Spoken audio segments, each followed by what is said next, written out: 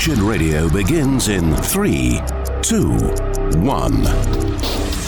I don't know. I mean, I don't know if there is or not. I don't know if there's a black and white answer. I don't know. I don't know. I don't know. I don't know. I don't know how. Give us some men who know the truth and who will declare the truth and who will stand with Athanasius and Polycarp and Calvin and Luther and Whitfield and Edwards and who will declare from the housetops that the gospel is the power of God unto salvation. It's time for Wretched Radio with Todd Friel.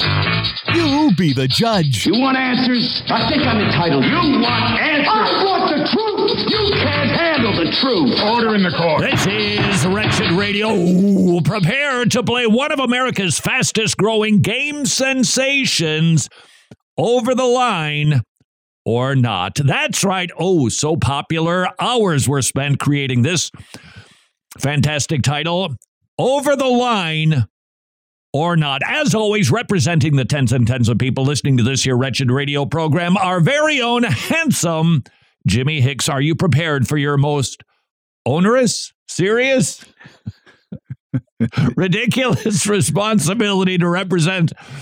Everybody's hung up already. Are you ready to go, Jimmy? Absolutely. You've actually had the opportunity to prepare for this. Babylon Bee put together a skit. They seem to be doing these things lately.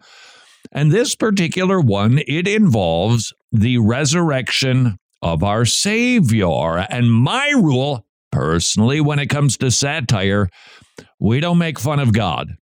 We do not make fun of sacred things. This particular satire, while talking about the resurrection of Jesus Christ, is intended to poke at the ridiculous accusations that the disciples stole the body. After all, that was the rumor that spread immediately. I believe it was in the Gospel of Mark. The religious leader said, "Look, centurion, if people find out that the body is missing, our ruse is up." So they gave them money so that the soldiers would lie. Yeah, see, the disciples, they came and stole the body, and it caught on. And that was the rumor du jour, but it persists to this day. Babylon Bee taking a swipe at it. And Jimmy, the question is, does this go over the line when it comes to Christian satire or not? Do you need a refresher to remember the bit? Yes. You better, because otherwise we're going to have a pretty fair amount of dead air here. Are we all here? I need 100% participation for this to work. Yeah, everyone's here. All 12, 11. 11 of us. What's the plan? Well, as you know. You know what's interesting about this satire already? It's sort of like an American-made movie that's supposed to be overseas. We've already got two different accents going on here. So I don't know exactly how... Back to the satire. Jesus is dead. But stick with me, okay? Stick with me. I have a plan. We are going to steal his body.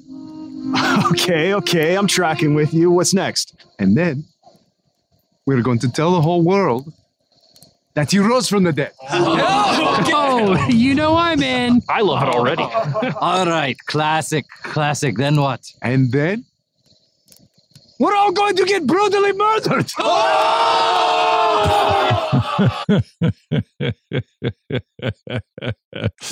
That is satire, but we must watch the line if we are making fun of something like the resurrection. We've crossed that line. This seems to be, no, it doesn't seem, it is taking aim at those who ridiculously purport the disciples stole the body. Wait, come again. Could you go over that last part real quick? Oh, what? We get murdered. What's the problem? I like it. I like it. I mean, don't get me wrong, Pete. I love me a good hoax as much as the next guy, right? What's in it for us? That is a great question. What did the disciples get out of stealing the body? We all get riches, fame, and fortune first, right? No, get this. You're going to be hated, persecuted, and reviled for the rest of your life. Oh!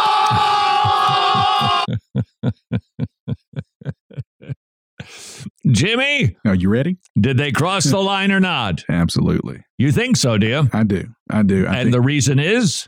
just like you've already said, there's a line that you don't cross. I think that's when it relates to this, the resurrection, so much about Christ that you don't. I mean, I get satire, I understand it, but no, not when it pertains to this. Because it is reverent. There should be a higher esteem for the events as opposed to using it to make it's a valid point, to be certain. Right.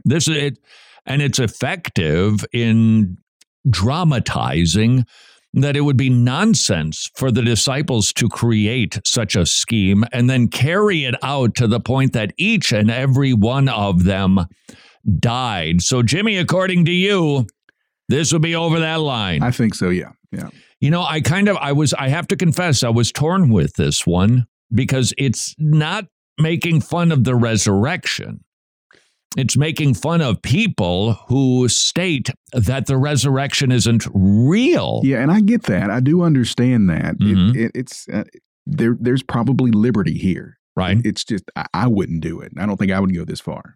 Yeah, it would be, you know what, that is perhaps a really great way to view this. Would I do this? Would I don the cloak? Because these are all the disciples. They're sitting around a fire and they're dressed up as we would imagine first century Jewish people would dress. Would I be willing to do it? You know what? I think I would feel awfully uncomfortable. Yeah. All right, Jimmy, tell me if you think this crosses the line. Sunday, we had a service, believe it or not, it happened to be about the crucifixion of Jesus Christ. Fancy that on this particular week, which honestly, the death, burial, and resurrection should be a part of every service because that's the whole point of being there. And I pondered to myself, all right, for those believers who have been in the faith for so many years, and they've heard the Easter story so many times, and perhaps they're troubled in that they don't feel it the way that they once did. We want to be careful with this because it does seem that it is not ideal that our enthusiasm about the most important historical event in human history might be diminished from what it once was. And yet, on the other hand, we need to be careful that we don't fail to remember that our emotions change over the years. That joy doesn't have to be like whoop-de-doo. I'm just so pumped. That joy can be something deep, that's abiding, that is sure, that is steady. So we want to make sure that we don't grow cold unnecessarily, but we don't want to think that we are growing cold when that initial emotive response to the resurrection was first heard by us. Having said that, I was trying to think, all right, what might be a way to help us appreciate what Jesus Christ did for us? Jimmy, you tell me if you think that this would be an appropriate way to present the crucifixion so that we grasp not just what happened to our Savior, but what he accomplished and how staggering it is that he did what he did. We've seen martyrs throughout history, people who will strap a bomb to their back and run into a pizza parlor in Tel Aviv. But Jesus' death, it was so beyond just dying for a cause. Imagine this. Rather than focusing just for a moment on what Jesus Christ did for us to accomplish our salvation, imagine you have been summoned by the government, and you are put on trial, and you are falsely accused of doing things that you did not do. In fact, the accusations were contra to all of the things that you had been doing. And even though you're totally innocent, and even though the judge recognizes you're innocent, people who had gathered for your trial insist that the judge punish you despite your innocence. How would you feel? How crossed would you be? Not cross, but crossed in that friends and people and neighbors were accusing you of doing something that you didn't do. How betrayed, how alone would you feel? Just asking you to put yourself perhaps in the sandals of our Savior for a second and not overlook that humiliation, that ignominy that he, the Son of God, was being accused by those who created him of doing something that he had not done, that he was an insurrectionist. It was sort of like the January 6th trial, if you will. Imagine, this was the God-man who came to redeem the people who said, crucify him. How would you feel? And how would you feel if you looked over that courtroom and your dearest friends, they ran away from you when they saw that this thing was going south out of fear that they might go down with what appears to be the inevitable? How would you feel? Continue to muse on that thought for a moment, because I think there would be a way to hopefully not cross the line and put ourselves in the stead of Jesus to help us appreciate what Jesus did for us. Next on Wretched Radio. So, you're not convinced of the importance of training men to rightly divide the word of truth and fill pulpits internationally? Fine. Then we'll let Paul Washer convince you. It is so important, not just important, it's absolutely essential to have a trained expositor of the Scripture in every church. When we read through the book of Acts, we can see that the kingdom of God, the kingdom of Christ, advances as the Word of God advances. Would you please consider joining the Masters Academy International in filling empty pulpits with men who can exposit the Scriptures and advance the kingdom of God? It's a magnificent ministry with a generational impact. Please learn more about supporting TMAI at wretched.org/pastor, wretched.org/pastor for the Masters Academy International. All right, listen up, parents and married couples. We know better than anyone that there can be times of uneasiness in our homes. Well, if you're ready to revitalize and make a transformation in your family life, then I want to point you in the direction of wretched.org for a new deal so good you're going to think it came straight down from heaven. I'm talking about the Joy in the Home bundle. In the bundle, you're going to find the Drive-By Marriage audio series, the Drive-By Marriage study guide, the Drive-By Parenting audio series and study guide, and last but certainly not least, Reset for Parents. Now understand, this isn't a magical potion that's going to make everyone in your home behave, but it's the next best thing. So what are you waiting for? Hurry up, head over to wretched.org right now and jump on the path that's going to help you bring joy back into your home. Don't miss out. It's wretched.org. It's the Joy in the Home bundle on sale right now. Trust me, you'll be thanking us later. Some good news. 2 encouragements from the Tomorrow Clubs. They have hundreds of weekly kids meeting clubs in Eastern Europe, but now they've expanded to Africa, and the kids are swarming the Tomorrow Clubs. They have never seen greater attendance than the hundreds of new clubs that they are opening up in Africa. That should encourage all of us. The gospel is going forth and reaching kids in unreached places. Encouragement number 2. Would you like to become a Tomorrow Club's ministry partner? Your support will help the Tomorrow Clubs open up even more Tomorrow Clubs and reach even more kids with the gospel. Please consider becoming a ministry partner at tomorrowclubs.org/wretched, tomorrowclubs.org/wretched.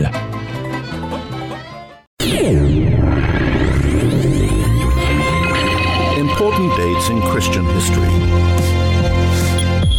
1854. Charles Haddon Spurgeon becomes pastor in London and will go on to become one of the most influential pastors ever. He was the central figure in defending the gospel against compromise during the downgrade controversy. This is Wretched Radio with Todd Friel. Crossing the line, that is the question. This is Wretched Radio. Christians can tell jokes. Christians can present satire, sarcasm. It's one of my faves. Got to be careful. It's a serrated edge. You can shred somebody, but it is biblical to use it. But I do believe that there should be rules involved in Christian comedy, Christian satire, and Christian sarcasm. We can make jokes about ourselves. We can make jokes about the things that we do. I would even suggest we could, not every single joke, but we could make jokes about the stuff that we maybe do in church that sometimes looking back, we go, ooh, what were we thinking there? But we never, ever, ever, ever cross the line into blaspheming God by making fun with, maybe not necessarily of, but even with sacred things, the character, the nature of God, the death, burial, and resurrection of Jesus Christ. If you sense you're getting close to that line, turn the car around, hit the gas, and get out of there. We should stay far away from that line, which is a blasphemous line. So, Jimmy, I have an idea, just a way of thinking through what Jesus endured for us, and you're going to discern if this is crossing that line or not. Okay. Imagine you are walking through what Jesus endured for sinners. How would you feel when you were being abandoned by friends, when everybody's scattered, when you informed them, hey, something bad is coming down, and I'd like you to pray for me, and they say, and they fall asleep. Your loved ones, people that you'd poured your life into. How's about being put into a kangaroo court where every accusation was the opposite of what is true? And in order to try to appease the hordes that were calling for your imprisonment or death, they worked you over pretty good. Beat you, hit you, slammed a crown of thorns on your head, stripped you naked, spat on you, mocked you for every good thing that you did. They mocked you for it. And all you were desiring to do was to love them and to help them. And as you look around, people who swore allegiance to you, they're gone. Alone, you're crucified, hung on a cross, gasping for air, because I got to tell you, we forget what crucifixion death is like. I think if any of us had to imagine dying by slowly losing oxygen, we'd say, I don't know that I could imagine a worse death. That is a brutal way to die. And that's how you die when you're hung on a cross. How would you have liked it? How would you have felt through that? You weren't a guilty criminal. You're an innocent man or woman. And yet, people that you loved were murdering you. That's what Jesus did. That's what Jesus endured. But his suffering was even worse than what we can imagine because, first of all, you and I don't do everything perfectly, but he did. Second of all, what we cannot see in the crucifixion story, in the passion story of our Savior, is the suffering that he endured at the hand of his own Father, who was pouring out his wrath on his Son on behalf of sinners, being identified as a curse, dying a shameful death on behalf of the ones who were killing you. That's what he endured. And that is why when we talk about the death, burial, and resurrection of Jesus Christ, we are treading on sacred ground, aren't we? You know, did the Babylon Bee go over the line? You be the judge on that. Jimmy, you think definitely thumbs down. Yeah. If you're getting close, I say scoot.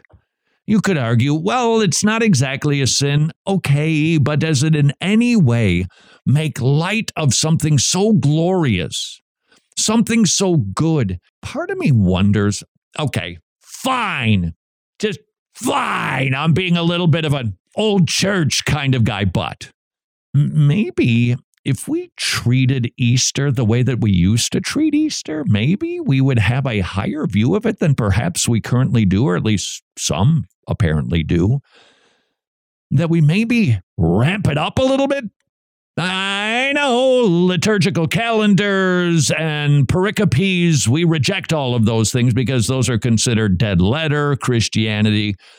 But those dead guys weren't dumb, were they? And there used to be a church calendar where Wednesdays leading up for 40 days leading up to Easter, we assembled to consider the passion of the Christ, not of the Mel Gibson brand.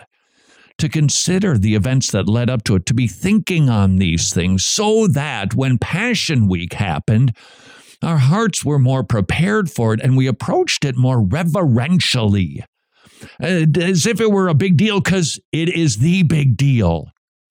May I ask if your church does Maundy, Thursday, getting together the way Jesus and the disciples did to commemorate Passover because he was the Passover lamb? Just asking. Does your church celebrate Good Friday? Just asking. It's funny because if we go from Sunday to Sunday, we go from Palm Sunday where we're happy to Sunday, Easter Sunday where we're supposed to be happy, I think we're just missing out. And I'm just wondering if maybe we wouldn't all have a higher view of Passion Week and what Jesus accomplished on our behalf if we maybe, just maybe, spent as much time pondering Easter as we do Christmas, which is perfectly fine to remember and celebrate.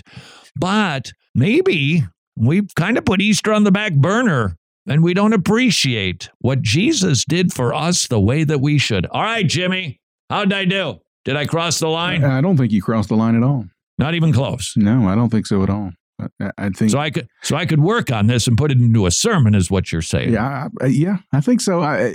You put the focus on yourself in comparison, but you never left Jesus. You never left what actually happened, and all right. So I don't think that's crossing the line at all. Right, because it's the minimizing. If the goal is to lift it up. Mm-hmm. I suppose there's scenarios where we could do that wrong, but if the idea is to make it more glorious, to help us appreciate what Jesus did for us, then you're aimed in the right direction. Jimmy, I got an easy one for you. Okay. Is this crossing the line?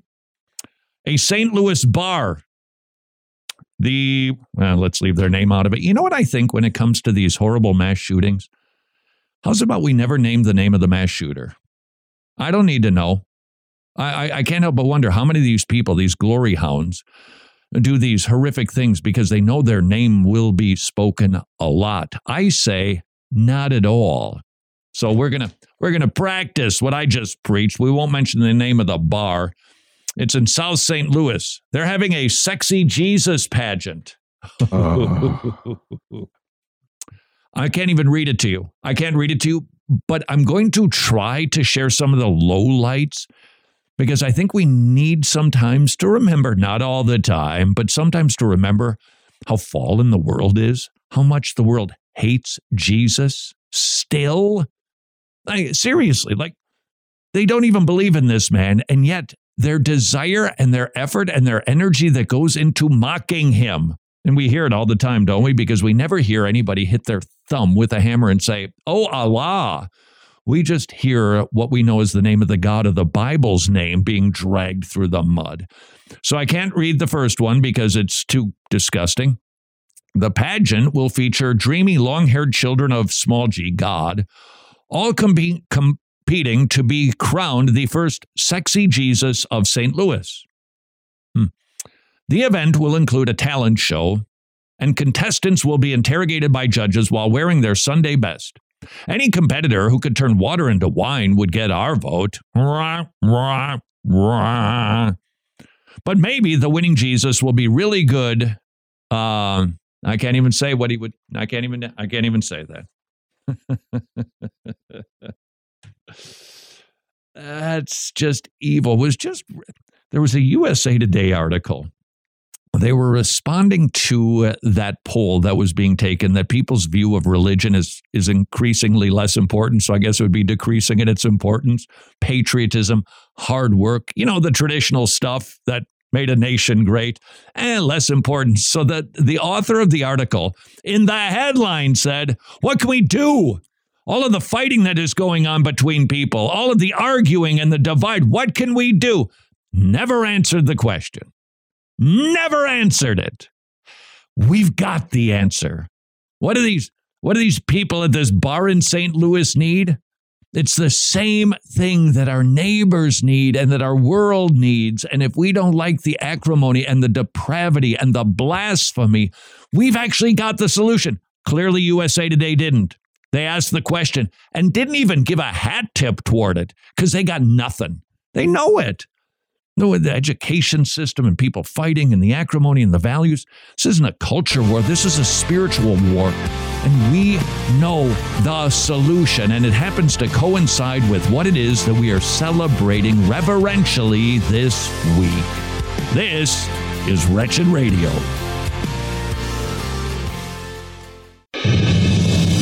And it is now time for a Wretched News Break on Wretched Radio. I'm Jimmy Hicks. And this news will come as no shocker to you. Over 500,000 people have decided that they had enough of California sunshine and a lot of other things and moved out of the state between 2020 and 2022. And I just can't believe it. I mean, with Governor Gavin Newsom at the helm, it's a mystery why anyone would ever want to leave that state. Now, let's talk about a network that's taking edutainment to a whole new level. I'm talking about the Cartoon Network, who's been recently celebrating the Trans Day of Visibility with comics that teach kids how to use preferred pronouns. Thankful for that. I mean, what could be more important for our young minds than mastering the intricacies of gender identity? I mean, I guess the classics like Looney Tunes and Tom and Jerry, they're just not cutting it anymore. Meanwhile, in Canada, the land of maple syrup, Canadian Prime Minister Justin Trudeau has been generously funding a drag queen summer camp for children as young as 7 years old. Yeah, who needs to learn about nature when you can just perfect your lip-syncing skills? So, good news, bad news kind of thing here. On one side, the Pentagon, the home of military strategy, well, they've dissolved the woke children's propaganda department, but the invaluable staff members have been reassigned to the new diversity, equity, and inclusion initiatives. Sleep soundly, folks, because our military's focused on what truly matters. I don't know if you saw this or not, but in a recent debate, conservative commentator Candace Owens went head-to-head with woke professor Michael Dyson, and Owens, well, she pretty handedly dismantled the affirmative action argument, leaving Dr. Dyson kind of flustered. Listen for yourself. I believe that Black Americans are capable of performing in the same capacity as their white peers. You two don't actually believe that, because if you support affirmative action, you are basically saying that Black Americans cannot do it on their own. Well, have you heard about the new video game? It's a game that allows players to assume the role of a transgender gunman on a mission to kill Christians and feminists. The game's titled The Cleansing, and it was released just 2 months before the tragic Nashville shooting. Yeah, I'm sure there's no conspiracy against Christians. That's just a coincidence, right? And meanwhile, over at CBS, staff have been instructed not to use the word transgender in reports on the Nashville shooter. Accuracy and facts, they're secondary, because who needs truth when you have a narrative to uphold? A federal judge in Tennessee has blocked a state law that's designed to protect children from viewing sexually explicit performances. The judge, Alita Trauger, has cited the First Amendment in her decision, so exposing kids to adult content's now somehow considered a constitutional right, according to this judge. I guess I missed that chapter in history class. And that's been today's Wretched News Break. More Wretched Radio is straight ahead. I'm Jimmy Hicks. Books of the Bible. It is not certain who the human author of the book of Hebrews was. However, it is certain that the ultimate author is the Holy Spirit. The message of Hebrews is an exhortation to faith in Jesus Christ, the mediator of the new covenant. When you want to see how God foreshadowed and fulfilled the gospel in the Old Testament, look to Hebrews. This is Wretched Radio with Todd Friel.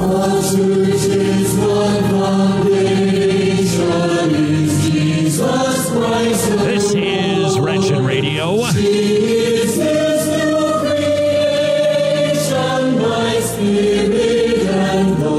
With church news.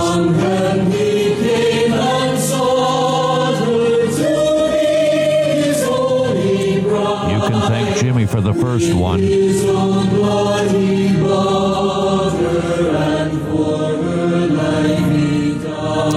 Let's get to it, shall we? You are going to be agitated by this, so thank Jimmy. This was a big festival that was held in downtown Dallas. It's a fellow who's a dentist who decided to start a church, and he's preaching at an outdoor festival, and I don't get the music behind this. I don't know if it was added, it was a part of it. Your kids might go to something like this. I'm just saying, your church might be invited to a festival like this. We always do well to know, who is the preacher exactly? They say you can't drink. He says, I'm going to make wine at this party when we run out. Okay, Jimmy, I got to tell you, that just crossed the line into blasphemy right there. Didn't take long. When you talk like Jesus, like he's a hipster, ooh. They say I'm going to be judgmental. I'm supposed to be judgmental. Jesus says you should not be judgmental. Well, actually, that is accurate, but that's not what he intended to say. Kind of like a blind knife that found a squirrel in the shed twice a day. We aren't supposed to be judgmental, but we are to judge. Are you kidding? John chapter 7, judge with righteous judgment. Don't judge with a log in your eye. Judge righteously, but judge. The whole New Testament is about judging because theology is laid down for us so that we can judge that which is false. Romans 16, mark those which cause division. Jude, he wanted to talk about the gospel, but he encouraged us to contend earnestly for the faith. Paul told Timothy, rebuke, instruct. Why? Because there are people who are going to come along preaching like this guy. Otherwise, you will be judged. Okay, what is with the devil music? Was that the people who put the video? Because I'm looking at the footage. It could be the band on the stage because they got the smoke thing going on in downtown Dallas. They say that nobody of the same sex should ever get married. Wow. Jesus goes mute on this issue. Well, except for the time that he didn't. And even if he did, he doesn't have to. Jesus didn't say, don't hit children in the back of the head with a baseball bat. Didn't need to. We can apply exactly what is already there to understand that. Starting in Genesis 1, thank you very much, but he did clarify marriage. In Matthew 19:4, in the beginning, man and woman married. Jesus says love is sacred. There's only one unforgivable sin. Love is sacred. Okay, I'm thinking of 1 Corinthians 13, but that doesn't say love is sacred, does it? Love is patient, love is kind, doesn't hold grudges. To sin against the Holy Spirit, blasphemy against the Holy Spirit. And if you think preaching against love isn't blasphemy against the Holy Spirit, then I don't know what is. Well, technically, you can blaspheme the Holy Spirit with your preaching. This guy should understand that. But rightly understood, blasphemy, the sin of blasphemy against the Holy Spirit needs to be rightly understood in that you know that Jesus is the Messiah. You know that he did the things that he did. And you reject him persistently. You're not going to be forgiven. That's the sin against the Holy Spirit. And for those folks who might be a bruised reed or a tender spirit, please note, a stupid, blasphemous, intrusive thought does not make you guilty of that sin. It enters in and it maybe rolls around up there for a bit until it finally leaks out. But you don't agree with it. You hate it. You're not committing that sin. And by the way, speaking of intrusive thoughts, I've got a stack full of different surveys and studies and different reports on things. Okay, here's one, Lou Priolo. Just the amount of people who are lonely and the effects that it has. Loneliness is off the charts. He's got a new book called Loneliness. But this was a different study that was talking about intrusive thoughts or blasphemous thoughts. And it's here it is right here. Ha! Jimmy. And you say I don't organize or nothing. 6 million Americans have intrusive thoughts. Here are 4 ways to get rid of them. Well, that should be really interesting. Oh, it's completely worthless. There is a biblical counseling way to get rid of them. But please know, if you're one of these people in the 6 million, and I suspect the number is even higher, you're not a freaky Christian. You're not weird. You're not untouchable by any means. A lot of people experience this. And if you get those intrusive thoughts, don't automatically equate those with a sin against the Holy Spirit. But that doesn't mean a preacher like this can't blaspheme God.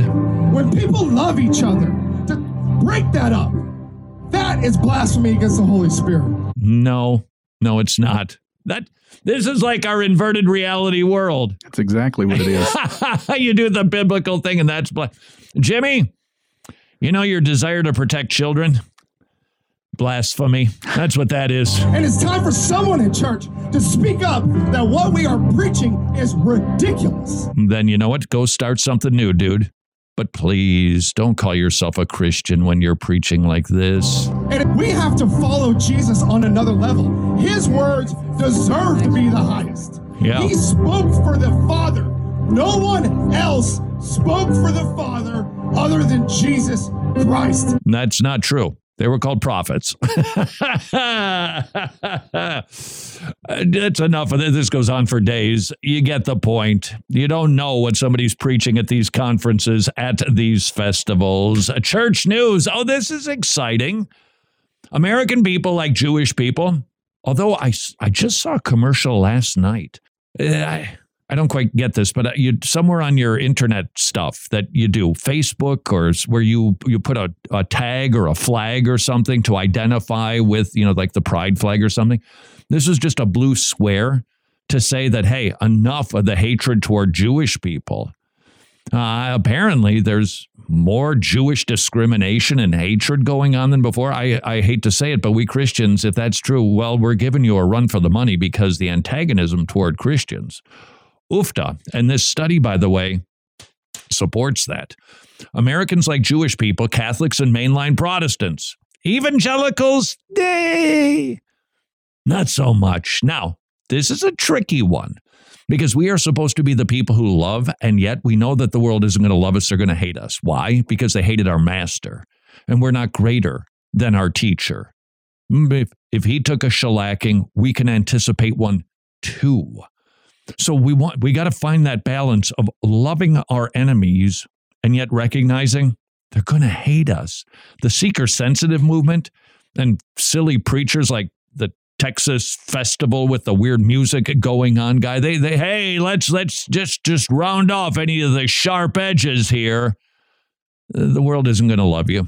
If you identify with Jesus, even a wrong Jesus, because the world doesn't discriminate and they aren't really good at theology, they're going to hate you.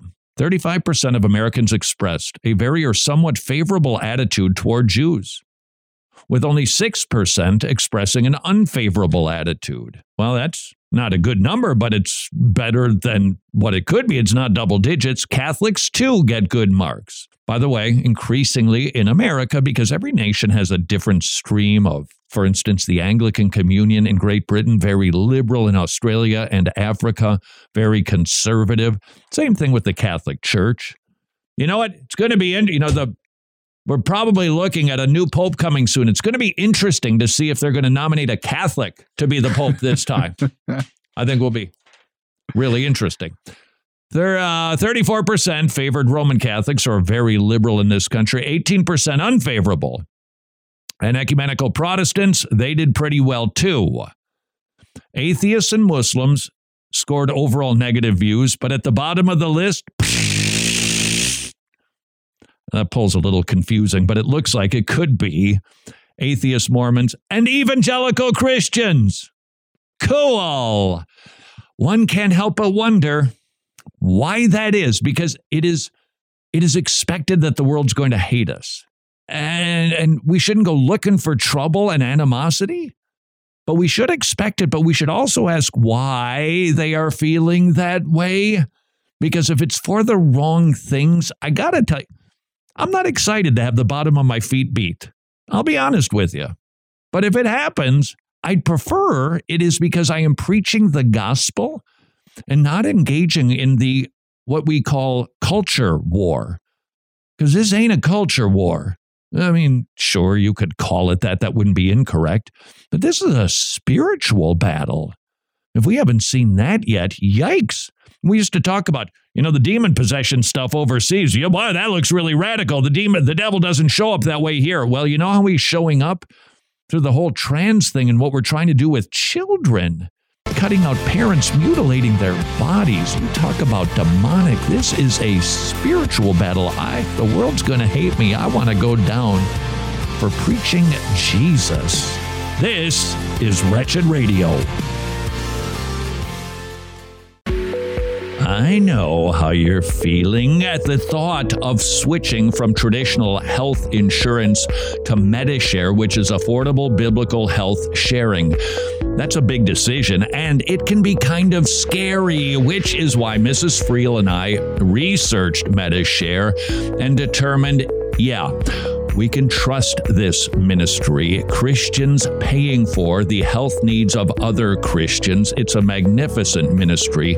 98% member satisfaction rate. It's amazing. The average family saves $500 per month. If that sounds intriguing, and I hope it does, please do your research. Visit Medishare.com/wretched, Medishare.com/wretched, or call them and talk to a really nice person at 844-34-BIBLE, 844-34-BIBLE, 844-34-BIBLE. Hey, thank you for listening to Wretched Radio today. And we are approaching Resurrection Sunday.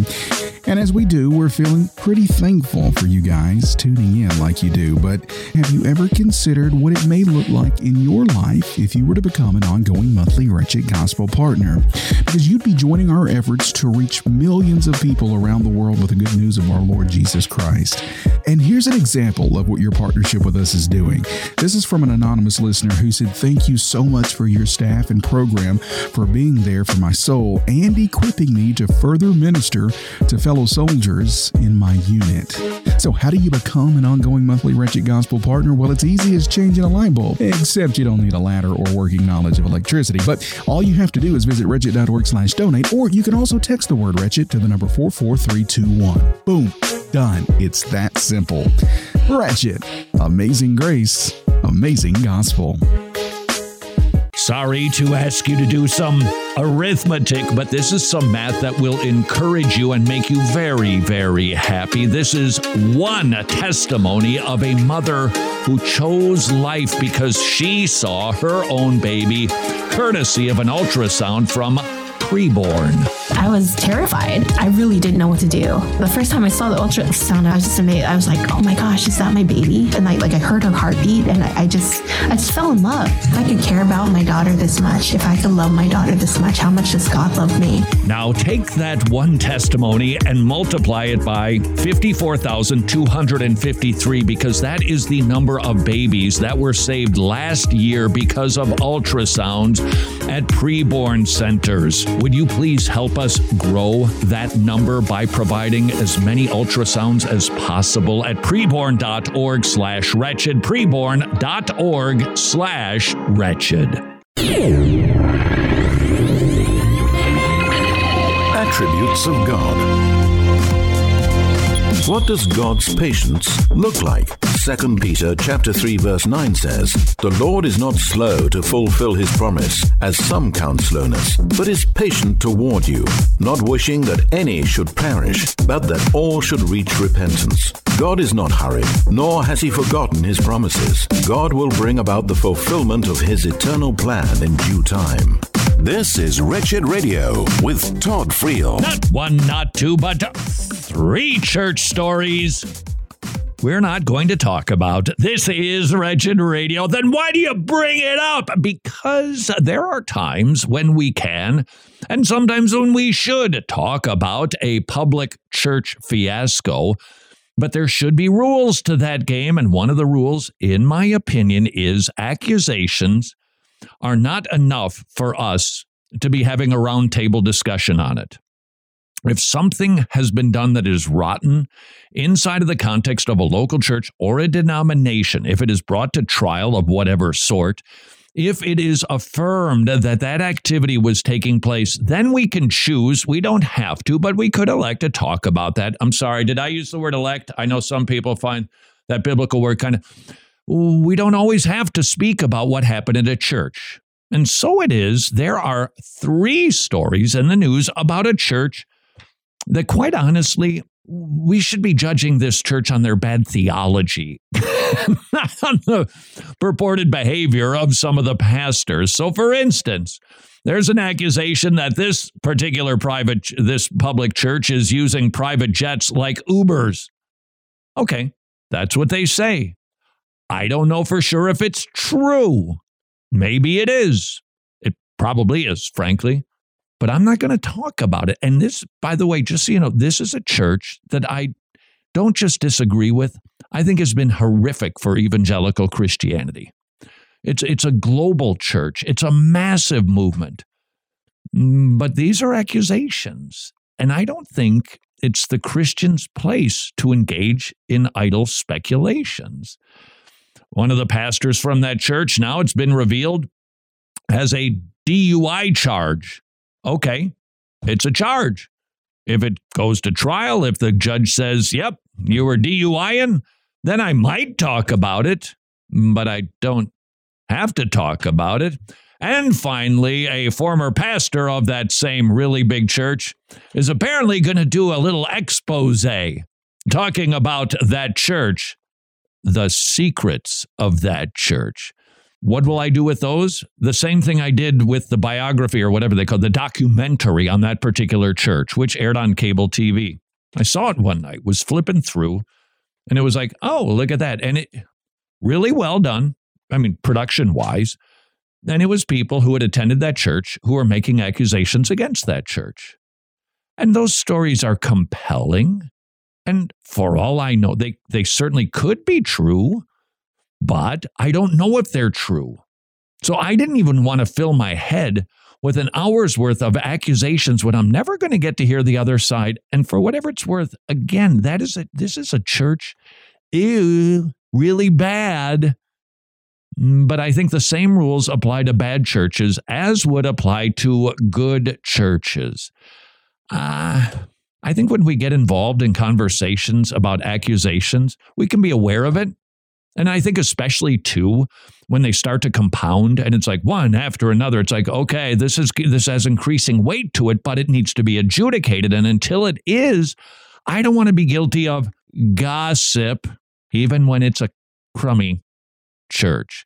And I got to tell you, Christians should be making documentaries about the false teachings of churches.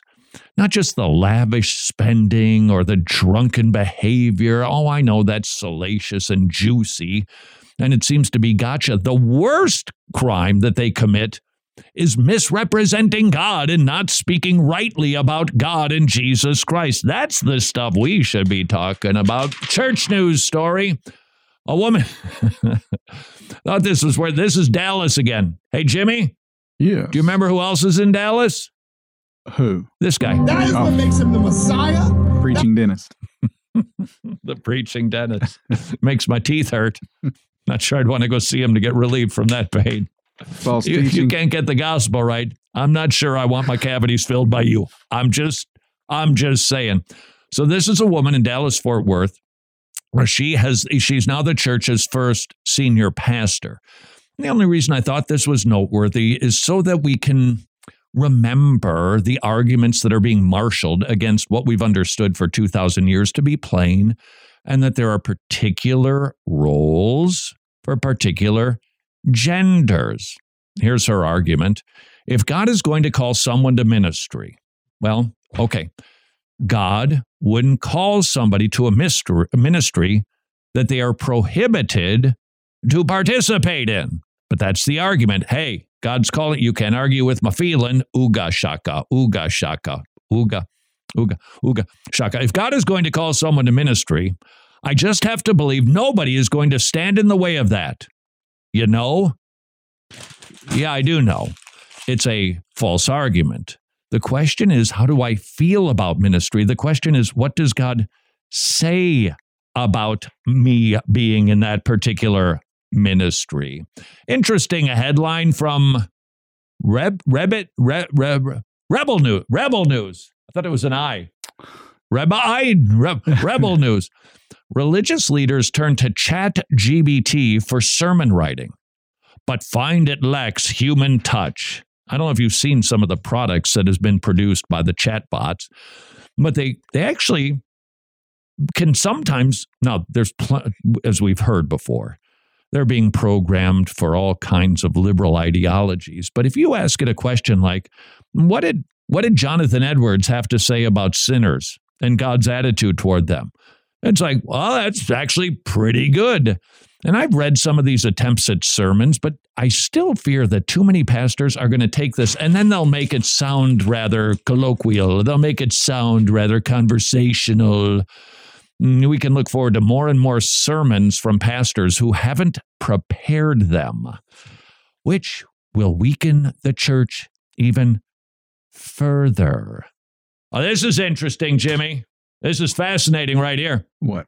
It's totally wrong. It's nonsense. And yes, I am going to use this story to take one more swipe. A priest claims demons tortured him with a Rihanna song. Here's the story. A pastor from Michigan suffered a heart attack. That's scary. 7 years ago. And he's convinced he briefly descended into hell, where he got a glimpse of the fiery torment awaiting him, which involved horrifying renditions of Umbrella by Rihanna and Bobby McFerrin's Don't Worry, Be Happy. We know that's just nonsense. There'd be bagpipes playing. The reason I bring up this story, however, speaking in a video posted on TikTok. Oh, what did I just see on the TikTok thing? Oh, I've got it. It's buried too far in my stack here. The number of views of people who go searching for double mastectomies, it's unbelievable. It's like 50 million, billion, whatever it is, just a ridiculous number of people that apparently want to learn about these things. I'm telling you, TikTok, just whether you think the China connection is worthy of your consideration or not, that little app is so filled with landmines for your kid. They just, come on in, visit us, and we'll start to persuade you that your parents are absolute idiots. Which is why, Mom and Dad, I'm telling you, Russian roulette, we're playing it with 6 bullets in the chamber if we let our kids just have free access to social media. I'm telling you. Here's what the pastor said, posted on TikTok. My spirit left my physical body. I thought I was going upward because I thought I had done so much good in this lifetime. I see. We've got somebody who doesn't understand the gospel. And I helped so many people and made so many decisions that were godly decisions. And he was shocked that he thought he went to hell. If you find that pastor, share some good news with him. Your good deeds are like filthy rags, but we have a Savior who has ensured that we will go to heaven based on his works, not ours. Poor pastor doesn't even understand the gospel. And speaking of poor pastors, sir, I think you might have a new issue that is going to demand some of your pastoral energy. There's a new book out by an evangelical Protestant psychologist. And the headline of this particular, it's a review, and it wasn't a horrible review, but it wasn't a totally favorable review. It was a pastoral approach to gender dysphoria. The number of kids who are confused and are willing to express it, those numbers are exploding.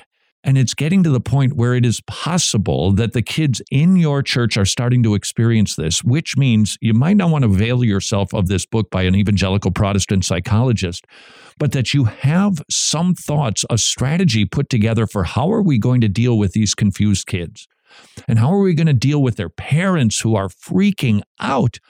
We see these things. Andy Stanley's hosting it. Rick Warren's hosting it. They're right in their observation. Parents need help when their kids come out. Now, the help that they're offering ain't biblical help at all, but we should have some because this tidal wave, it ain't receding anytime soon, and it is going to, if it hasn't already, hit every single church, and every pastor and every parishioner should be thinking through, how are we going to react to it? How are we going to respond? How are we going to treat these people? How are we going to help these people? How are we going to be biblical with these people? We do well to get ready now, if it isn't already too late. Until tomorrow, go serve your King.